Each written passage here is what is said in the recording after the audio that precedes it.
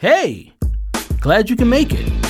And welcome to the Employee Cycle Podcast, where we talk to HR innovators, thought leaders, and even some disruptors about the latest in HR trends, HR tech, and you guessed it, HR data. Well, you've heard enough of me talking. Now let's start the show. Hey, and welcome back to the Employee Cycle Podcast. I'm your host, Bruce Marable, CEO of Employee Cycle. And you know us, we're that HR analytics dashboard that's helping all of you HR and people leaders out there bring all your data from all your different and disconnected HR systems into one streamlined, real-time, centralized HR analytics dashboard. That's right. No more pulling together messy spreadsheets and trying to figure out how to build pivot tables. Now you can have all your metrics in one place, so you can have one source of truth to be able to view, share, track, and analyze all your most important HR data from one place. Want to learn more? Please go to employeecycle.com. Check us out. We'd love to give you a demo to figure out how we can partner to help you automate your HR reporting and analytics process.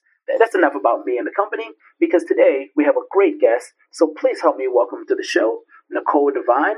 She's the HR Consultant Director at BPO Advisory Group. And today we're going to discuss how your employer brand can increase your business valuation. Nicole, welcome to the podcast. Woo! Nicole, welcome! Wow, thank you for that warm welcome, Bruce. I appreciate it. Thanks for having me. Well, the audience heard that you were coming, and they got so excited. I had to calm them down. They can't control themselves. I appreciate that. So, Nicole, we're going to kick this thing off the best way we know how, and that's by asking you, how did you end up in the wonderful world of HR? So I think my story is probably not unlike others in that I started as a business major in college and took my first accounting class and said, nope, we're not headed in that direction. So I loved all things business, and I come from a family who's pretty into business cycles, and my father was a big executive, so he had a lot of initial influence, and he really saw my ability to have a passion for people and a passion for business, and he thought it had a natural connection. And so he really was the first person to recommend the human resources field. And so right out of college, I was connected with one of his business associates, and they put me right in Department of One, a jack of all trades, master of none, a true HR generalist from the start. And I was fortunate to have a great leadership team who really taught me a ton about the human resources field. So that's how I initially got started. That's awesome. I always think that HR is the perfect blend of people and business. So it seems like you're right at home, and we can't be happier that you are part of the community. So, Nicole, you have this notion that the employer brand can increase your business valuation, which I think is a really fascinating topic. But before we go into the connection between the two, I want to ask you, what does employer brand mean to you? Because it's such a ubiquitous term for so many people. Before we talk about the connection, let's level set and really define employer brand. Yeah, so that's a great question, Bruce. I appreciate just sort of the table set out the gate. So an employer brand to me really sort of ties the thread from the moment we reach out to an employee, a candidate, all the way through the life cycle of the employee, all the way through offboarding. And the brand itself is, whether employers think they have one or not, with intention, an employer already has a brand. It's not different than the brand they have in terms of theory and strategy of their own company brand, whether that be a product that they're putting out into the world or a service or what have you. So the brand itself from an employment standpoint is, what is the perspective? How does it make you feel to be an employee? How does the brand relate into everything that we do that ties back to our strategy of your experience of how you feel about when you work with us from the moment we've reached out to you all the way through your tenure with us as an employer. And so we really go above and beyond when we work with different clients as a consultant, we have the luxury of seeing a bunch of different industries, size, business models, etc. And every employment brand is different. So at PBO, our employment brand, to give you a quick example, is we really focus on our brand for employment being about of aligning ourselves with the values of those who also value building communities through small to mid-sized market companies so that we can make a better place for our community to live. We also do that through some philanthropy efforts. So we really align ourselves with employees who have that value set also in the community. And so there are quite a few things that we do within our employment brand and how our value propositions are set based on that strategy that we offer to our employees, again, from the moment we reach out all the way through the time you exit with us.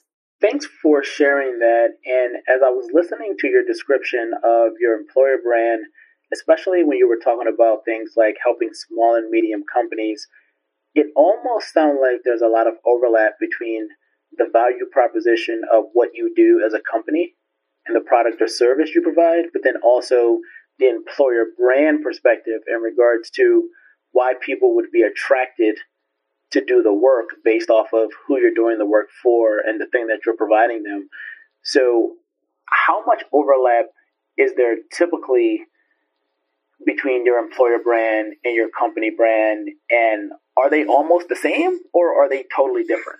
Well, I think it depends on the industry you're in. So they often align, and they should align with the value propositions from an employer perspective of what you're offering your employees. So for instance, even though this is not a small to mid-sized market example, one can look at somebody from Disneyland, when whether you're an employee with Disneyland or whether or not you're actually the consumer that they are providing this service and this experience for, really should tie back into working for the happiest place on earth. And then also when you're at Disneyland or whatever product or service that they provide, the feeling it emotes when you think about their brand is, wow, that was the happiest place on earth, the best experience I've had. That really sort of emotes, that's a solid brand. And so the same should truthfully align with the employment, so to speak, with the branding strategy of you want your employees to have that same experience. And where those two things synergistically cross over is where the values are as a company. So what the value set is for the company to the employee should be the same value set from a brand perspective of whatever service or product that you're offering to your consumer. Got it.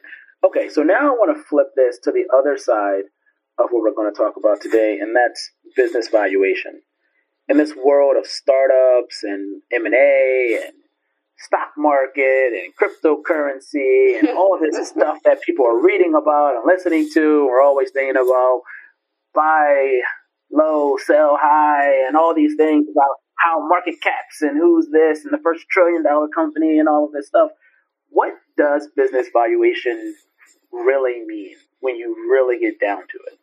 So really for me, and from an HR strategic standpoint, for us, the valuation ultimately, again, depending on the transaction that's actually about to happen, right? Are you being acquired? Are you looking to strategically align? Are you completely exiting? Is there a buyout option?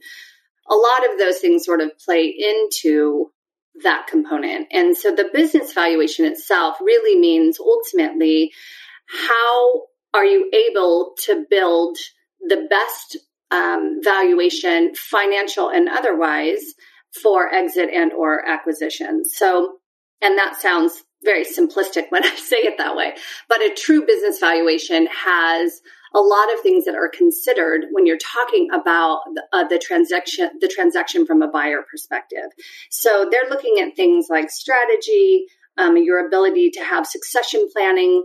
They're looking at the business valuation from a perspective from how well documented are your processes and even your data, for instance, something a space well, of evaluating and building value of why they're purchasing what they're purchasing. And so as much track history, as much strategy and examples of execution, appropriate execution and implementation of that strategy that you can show to build value to the buyer, that is really how you build true valuation. And a lot of companies position about a year prior to wanting to exit. And the truth is buyers really are looking for a much longer runway in terms of showing history, because they need the post-transaction to be incredibly successful.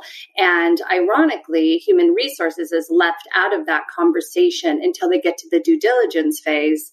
And then they're brought in to talk about things like culture amalgamation and what will our benefits look like when we align, and how will the compensation structures change. And they come in for almost the afterthought of the conversation. And true valuation and building valuation really happens on the front end, and you can show a long trajectory of success and, quite frankly, failures, and your ability to be agile and correct those and continue on and be successful. So they need to have a little bit of a vetting process almost to make sure you've fallen down and gotten back up. Got it. And so as we've been building up to the topic that we're going to discuss today, all of our listeners are now dying to know, especially our HR leaders who are responsible for creating and executing on the strategy of employer brand, how does the employer brand directly tie into increasing the business valuation? What does that look like? So from an employer brand perspective, when you look at valuation and really what a buyer is buying, and keep in mind, on the person who's purchasing, their job is really to get it for the best price they can get it, right? And your job as the owner and as the company and the HR leaders is to build as much value as you can so that you are getting top dollar and or whatever the transaction and result you're looking for happens for you. And so it's this interesting push and pull event that happens during the negotiation process. Now, from a brand perspective, the more you can do to build, again, depending on the reason for the transaction. So if they're purchasing you because of your intellectual capital, meaning your people who actually understand the nuts and bolts of your organization, they understand the intellectual property, they understand, maybe the technology piece, whatever that might be, then that has a higher valuation to it than it would for somebody, for instance, who's just buying your company because maybe they want to book a business or for whatever a non-people related purchase might look like. So from an employment brand perspective, when people play such a vital role in the success of the transaction and then its survivability after post-transaction, the employment brand really helps you retain your employees all the way through, because when you have built a solid employment brand, people trust the leadership, they trust the brand that they've been working for, and it helps when it comes to retaining them, to pushing through that funnel from a transaction perspective to get to the other side, to actually stick with you. So it sort of helps really, even from a culture perspective, to understand early on from the moment we reach out all the way through the benefits we offer, all of those feel-good things that happen with you're an employer, when you're an employee of your company, that all of those things sort of hold steadfast for you, irrespective of the change management happening at the top. And keeping in mind that the more the track history for the employee, that the employer is able to execute that brand and stick to the value propositions, the more trust they're going to have through big transactions. I mean, employees don't like when you even change a benefit program on them, much less sell a company.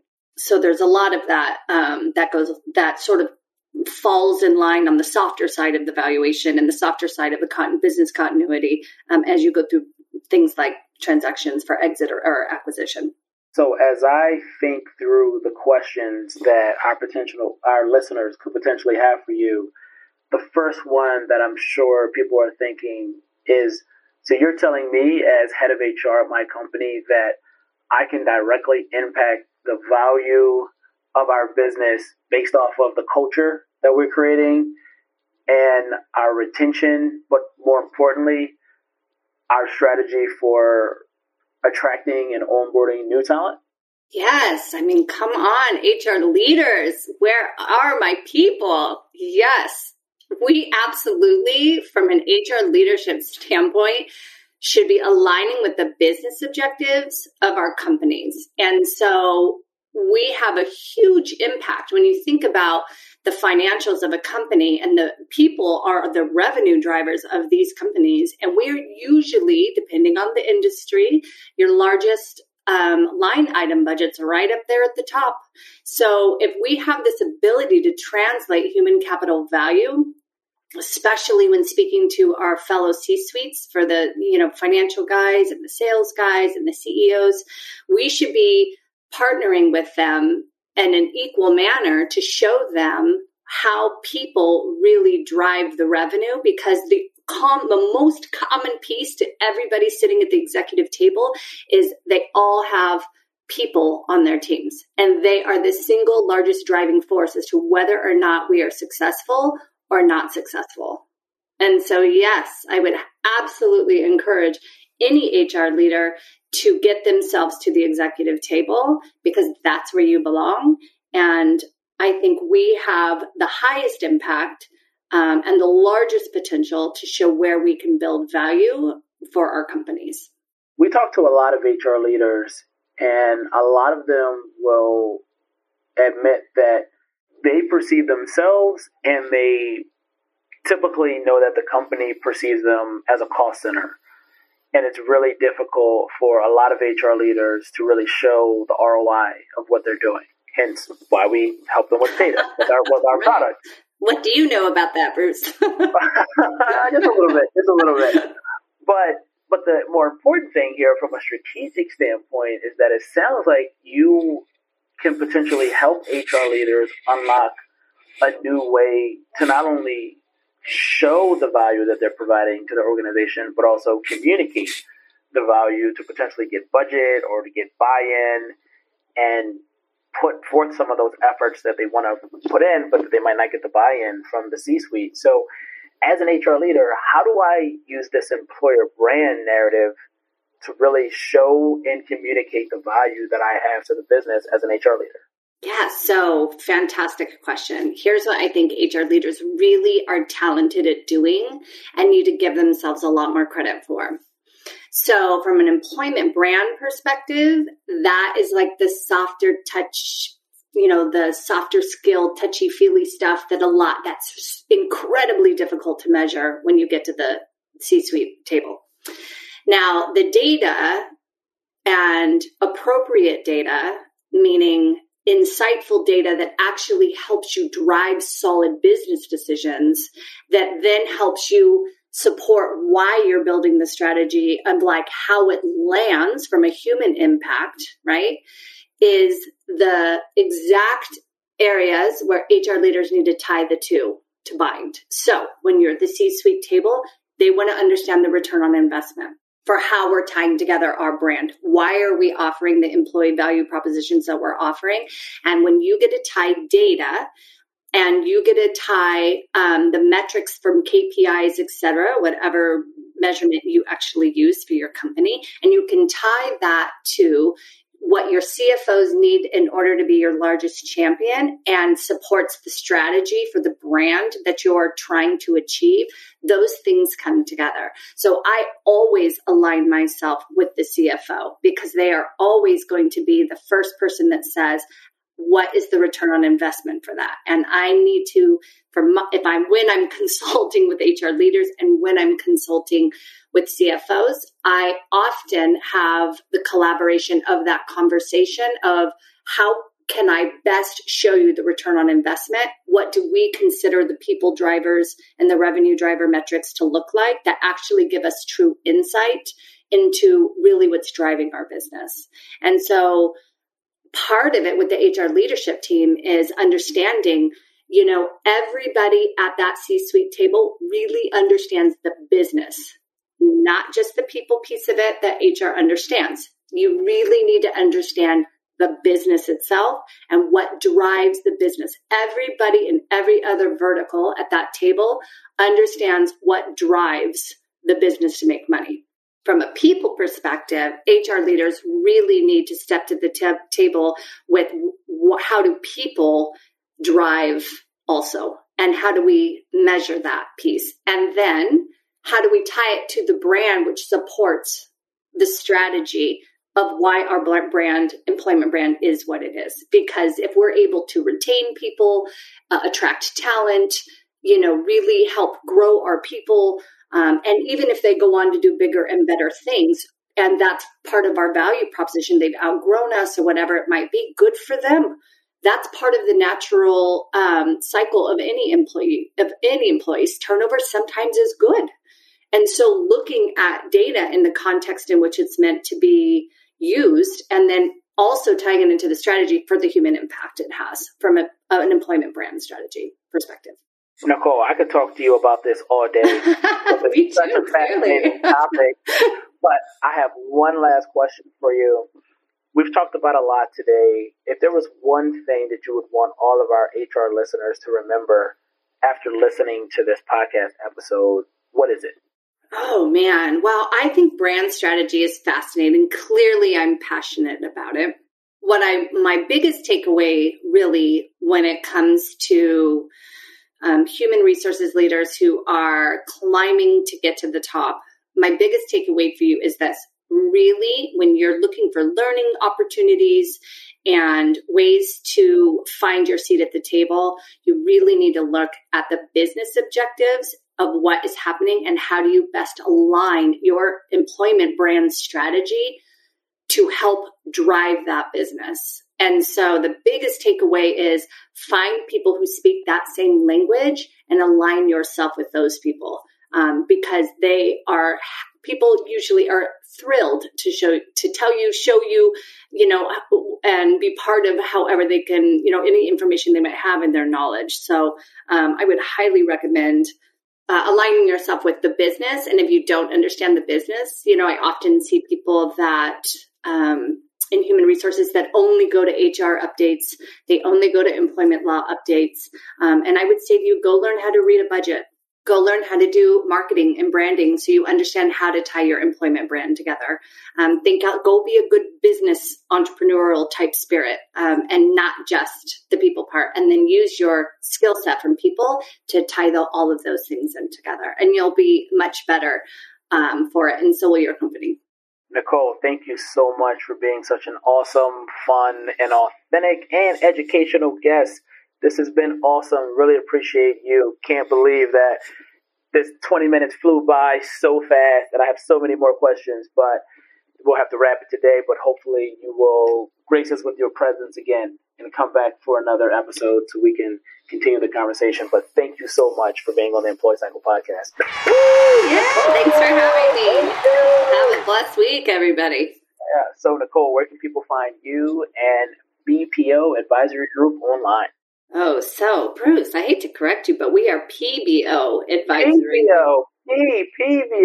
My P is in Paul, B-O. Yeah, so that's okay. Listen, happens all the time. I thought I heard it correctly or incorrectly the first round, and then I thought, oh, geez, was that it?